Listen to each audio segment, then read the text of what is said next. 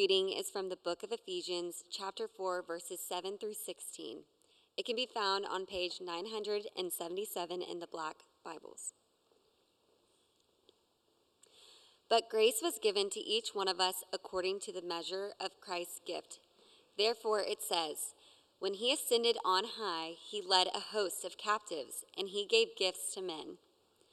In saying he ascended, what does it mean but that he had also descended into the lower regions, the earth?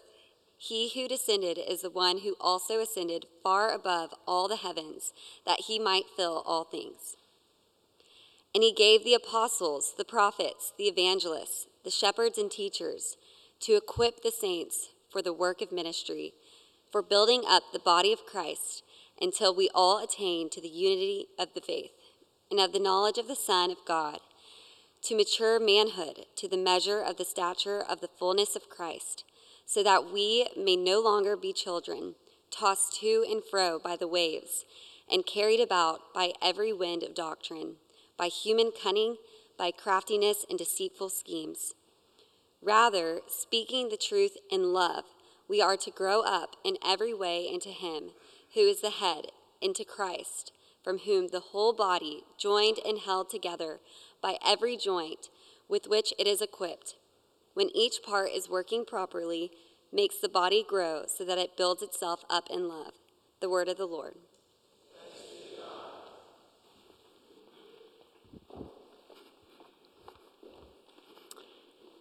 Thank you, Mary Kerr, for reading that. And good morning. My name is Andres. I serve as a pastor here at Christ the King.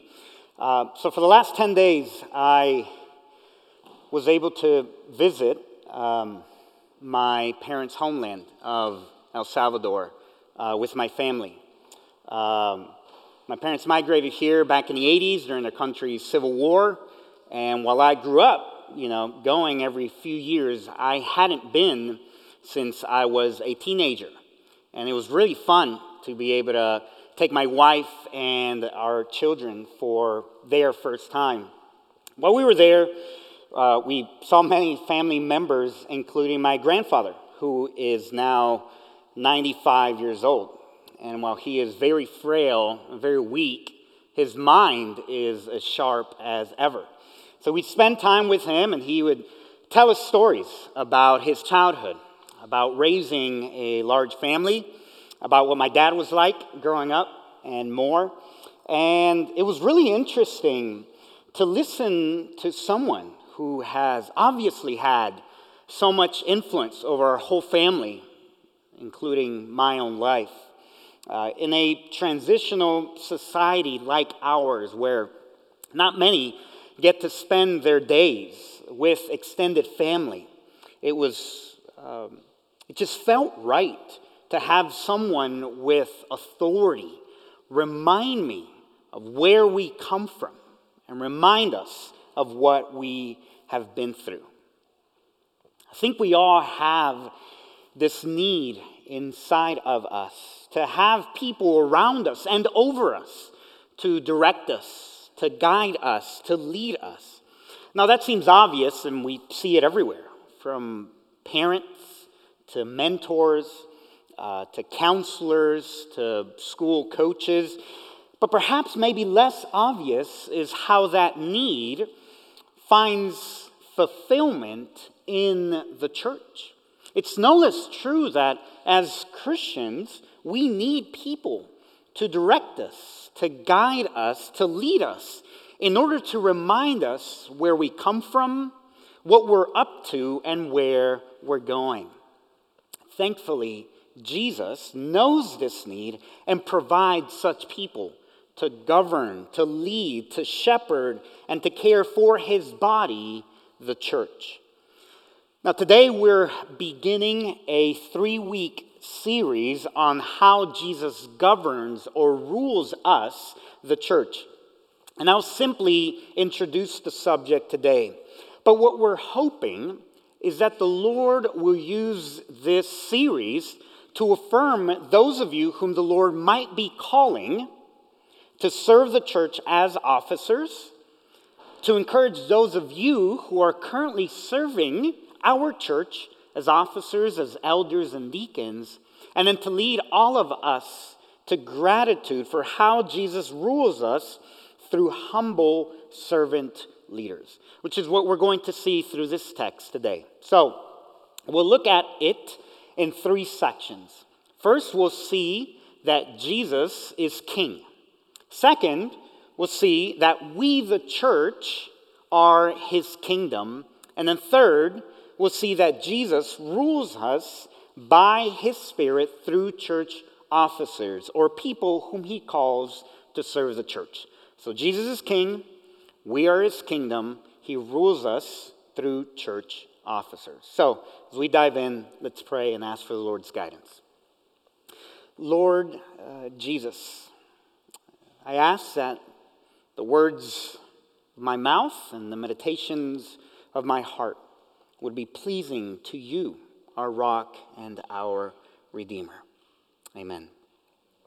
So first, Jesus is king. Now this text, Ephesians 4, 8, and 9, begins by describing what theologians refer to as the ascension of Jesus. Listen again. Therefore it says, so here Paul is quoting from a psalm, so it refers to the psalm, when he ascended on high, he led a host of captives, and he gave gifts to men. Now, in saying he ascended, what does it mean but that he had also descended into the lower regions, the earth?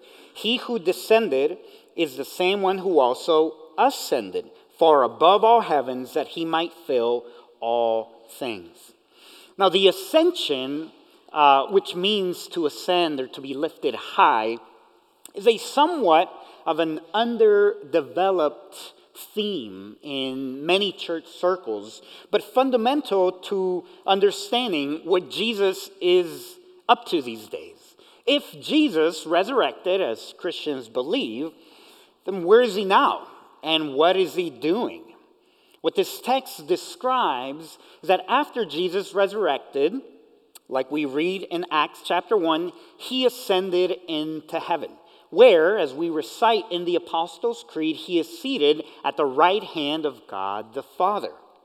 What that phrase in the Creed and this text are describing is Jesus presently functioning as king, as ruler, as sovereign over all creation. That's where he is and what he's up to these days. He is ruling from heaven over all the universe.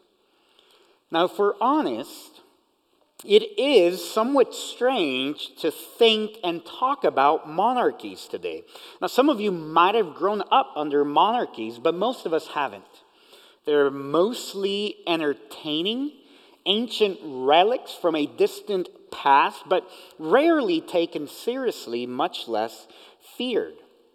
But that was definitely not the case for people in biblical times. Most of the Bible was written to people who were living under monarchies, and they understood what life under kings and queens was like. Now, there's a great text in 1 Samuel that describes what life under a king is like. So let me just read it for you. It starts like this. These will be the ways of the king who will reign over you. In other words, this is how a king acts. He will take your sons and appoint them to his chariots, to be his horsemen and to run before his chariots. He will appoint for himself commanders of thousands and commanders of fifties, some to plow his ground, others to reap his harvest, and to make his implements of war and the equipment of his chariots. He will also take your daughters to be perfumers and cooks and bakers. He'll take the best of your fields and vineyards and olive orchards and give them to his servants. He will take the tenth of your grain and of your vineyards, and he'll give it to his officers and to his servants. He'll take your male servants and your female servants, the best of your young men, the best of your donkeys, and put them to his work. He will take the tenth of your flocks, and you shall be his slaves. Now, what this text is describing is an individual who has absolute power and control over the life and affairs of his subjects. In other words, It's describing life under a king. Now, when Jesus came to earth, he began his ministry by saying, "The time has come, the kingdom of God is near."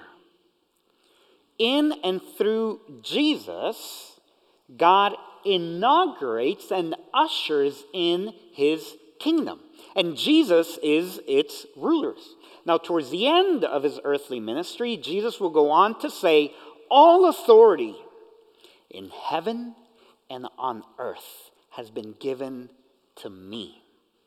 And that sure sounds like a king, doesn't it? Colossians 1:18, Paul will go on to say that Jesus has supremacy in everything. He has the power, the control, and the authority over everything and over everyone. In other words, Jesus is over all things. He is the supreme ruler over all of creation. There was no one like him. There is no one on par with him. There was no one equal to him. You've probably heard us quote this a million times, but Abraham Kuyper, a Dutch theologian, reflecting on Jesus' kingship, once wrote that there is not a square inch in the whole existence of humanity over which Christ, who is sovereign over all, does not cry, "This is mine." There is not a square inch in the universe over which Jesus does not claim authority, power, dominion. Jesus declares that all of creation is his. Why? Because as verse 10 says, he ascended on high far above all heavens that he might fill all things. So first, Jesus is king. Second, we the church are his kingdom. Now we should not think that Jesus is simply king in a general way. He is king over all creation generally, but more specifically, he has a kingdom over which he rules. If Jesus is king, where is his kingdom? Well, first, we should know and understand that it is not a place or a territory. So on the one hand, Jesus is king over all creation, and therefore it's right to say that his kingdom extends over nations like America, like France, and like Malaysia. He wants this world to reflect his original intentions of Genesis 1 and 2. It's why we pray, "Your kingdom come, your will be done on earth as it is in heaven." We want to see Jesus' kingdom values reflected here on earth. But on the other hand, we shouldn't suppose that one nation is the equivalent to Jesus' kingdom. Too often throughout church history, we have juxtaposed Jesus' kingdom with our country. But Jesus was very clear. "My kingdom is not of this world." Now, this has massive implications for how we think about our nation, about our duty as citizens, about how we extend Jesus' kingdom. And it is a tension that has existed since the founding of the church and that good Christians differ over. But at the very least, we know that Jesus' kingdom is not a place or a territory. So where is it then? Well, biblically, Jesus' kingdom is wherever his people are. Again, verse 8 reads, "When he ascended on high, he led a host of captives, and he gave gifts to men." Now, in a moment, we'll see that these men that Paul's referring to here are God's chosen people, his ecclesia, his called out ones, his church. But the imagery here, which is so easily lost on us, comes from ancient times when a king would go far off to a distant land to fight a battle against a foreign enemy. He would emerge victorious, and he would return back to his tribe, to his country, to his nation with the spoils of that battle. And he would give these gifts, which he had won, to his people, simply because he wanted them to share in his victory. Now that is what this text tells us that Jesus did through his death, resurrection, and ascension. He comes to earth. He fights against sin and death, our mortal enemies. He emerges victorious, and then he shares the spoils of war. Now, I'll talk in a minute about what these spoils of war are, but the point here is simply that like an ancient king would share his gifts with his kingdom, Jesus also shares gifts with his kingdom, meaning his church. We, the church, his chosen people, are his kingdom. That's why John, Revelation chapter 1 says that Jesus has made us to be a kingdom and a priest to his God and Father. See, the church is God's visible kingdom of grace. In the existence of the church and through the life of the church, Jesus intends to make his kingdom visible and real and tangible. Whenever churches gather and wherever churches scatter, that is Jesus making his kingdom visible. This is also why, by the way, Paul is so intent on making sure that the churches in the New Testament are living holy, upright, good lives. Because in and through these churches as communities, Jesus is making visible his rule and his reign on earth. See, Jesus is both Savior and Lord. We rightly say and confess that Jesus is our Savior, that he's our Redeemer, that he is our friend. However, we also learn throughout Scripture that Jesus is Lord. And specifically, he is Lord over his church. Now, why can Jesus make that claim over us, over the church? Because he bought us by his own blood. See, in the next chapter, chapter 5 of Ephesians, Paul will go on to say that Jesus loved the church and gave himself up for her, and therefore he is the head of the church, the only head of the church. See, unlike other kings, including the king that was described, 1 Samuel, that I read earlier, Jesus is not a selfish king. He is not a tyrant. He is not a vengeful Lord. Unlike every other king, Jesus puts the needs of his people before his own, even at the cost of his own life. While we were sinners, rebellious, far off, seeking to be our own kings and queens, Jesus gave his life for us. See, when we approach Jesus as king, Hebrews says that we are approaching a throne of grace. Now, that sounds like an oxymoron, and it would have sounded as such to the original hearers who heard that. But only in Jesus can we see how this is true. He has a throne and is a sovereign king who deserves submission and loyalty and obedience. But it is not just any throne. It is a throne of grace, of mercy, of compassion, and of pardon. And one day, Revelation 11 reminds us that the kingdoms of this world will become the kingdoms of our Lord and of his Christ. So second, we the church are Jesus' kingdom. It's a visible manifestation of his grace to the world. Third and last, he rules us through gifted officers. So if Jesus is king and we are his kingdom, how does he rule us?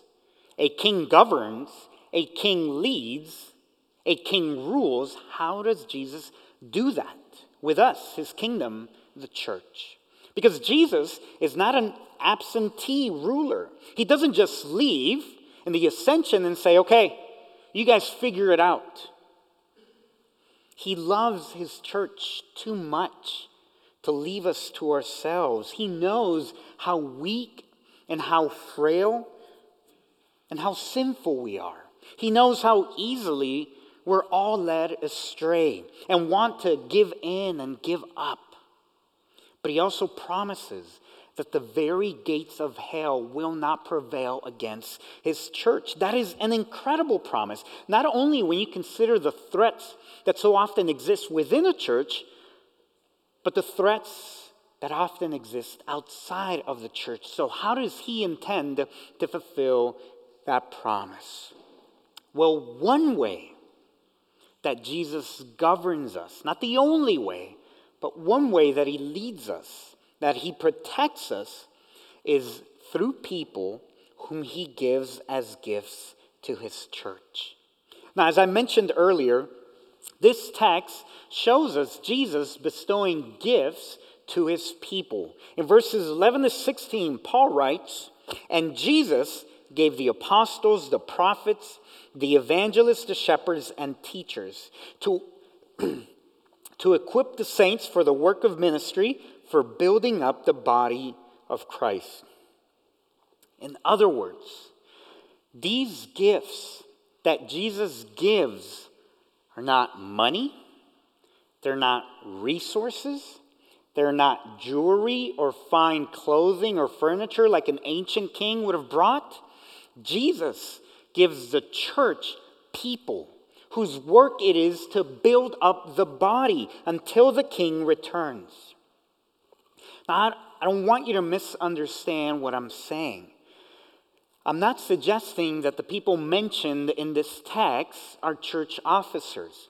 I think Paul is giving us very broad categories about particular people that he gives as gifts to the church.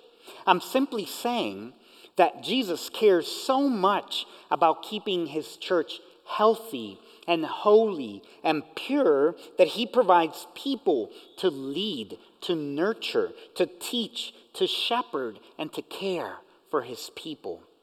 And what we'll see in the next 2 weeks is that among those people that he gives as gifts to the church, to the body, are elders and deacons. Now, I want you to pay close attention here to the nature of these leaders' authority. Especially in our day, when authority in general is so suspect, when many church leaders have fallen, how can we trust in church leaders in general? How can we know that their intentions and their motivations are true and right? Well, first, we should know that a leader's authority is delegated. It's not original.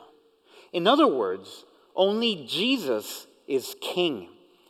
They are not. And they cannot pretend to be king or to be on par with the king. They themselves and their authority all depend on Jesus, who is the true king over all the world. Any time that leaders begin to act and behave as if their authority belongs to them, they are usurping power, and Jesus will act one way or another. He will protect his people because he loves them. Second, a leader's authority is declarative. It's not legislative. In other words, leaders don't get to make the laws. We don't get to make the rules. We don't get to make the commandments. We can only declare it. In the Old Testament, the punishment was great for anyone pretending to say, "Thus saith the Lord," when in fact, God had said no such thing.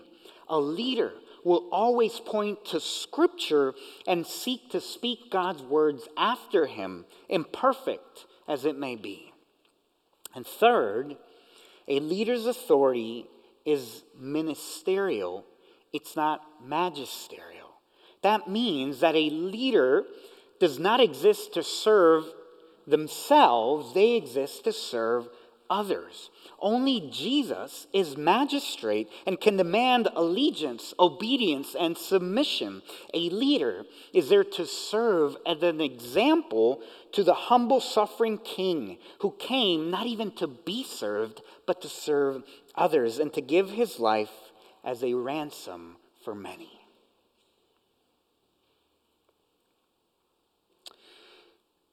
My grandpa, as I mentioned, is very old and very frail. And I'm not sure how much longer we'll have him around us here on earth to remind us and me about our family past and history.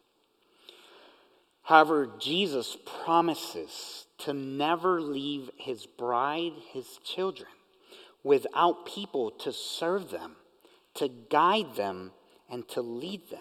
And they are indeed his gifts to us. They are accountable to one another and to Christ. They rule in submission to the word of God, and they serve others, not themselves.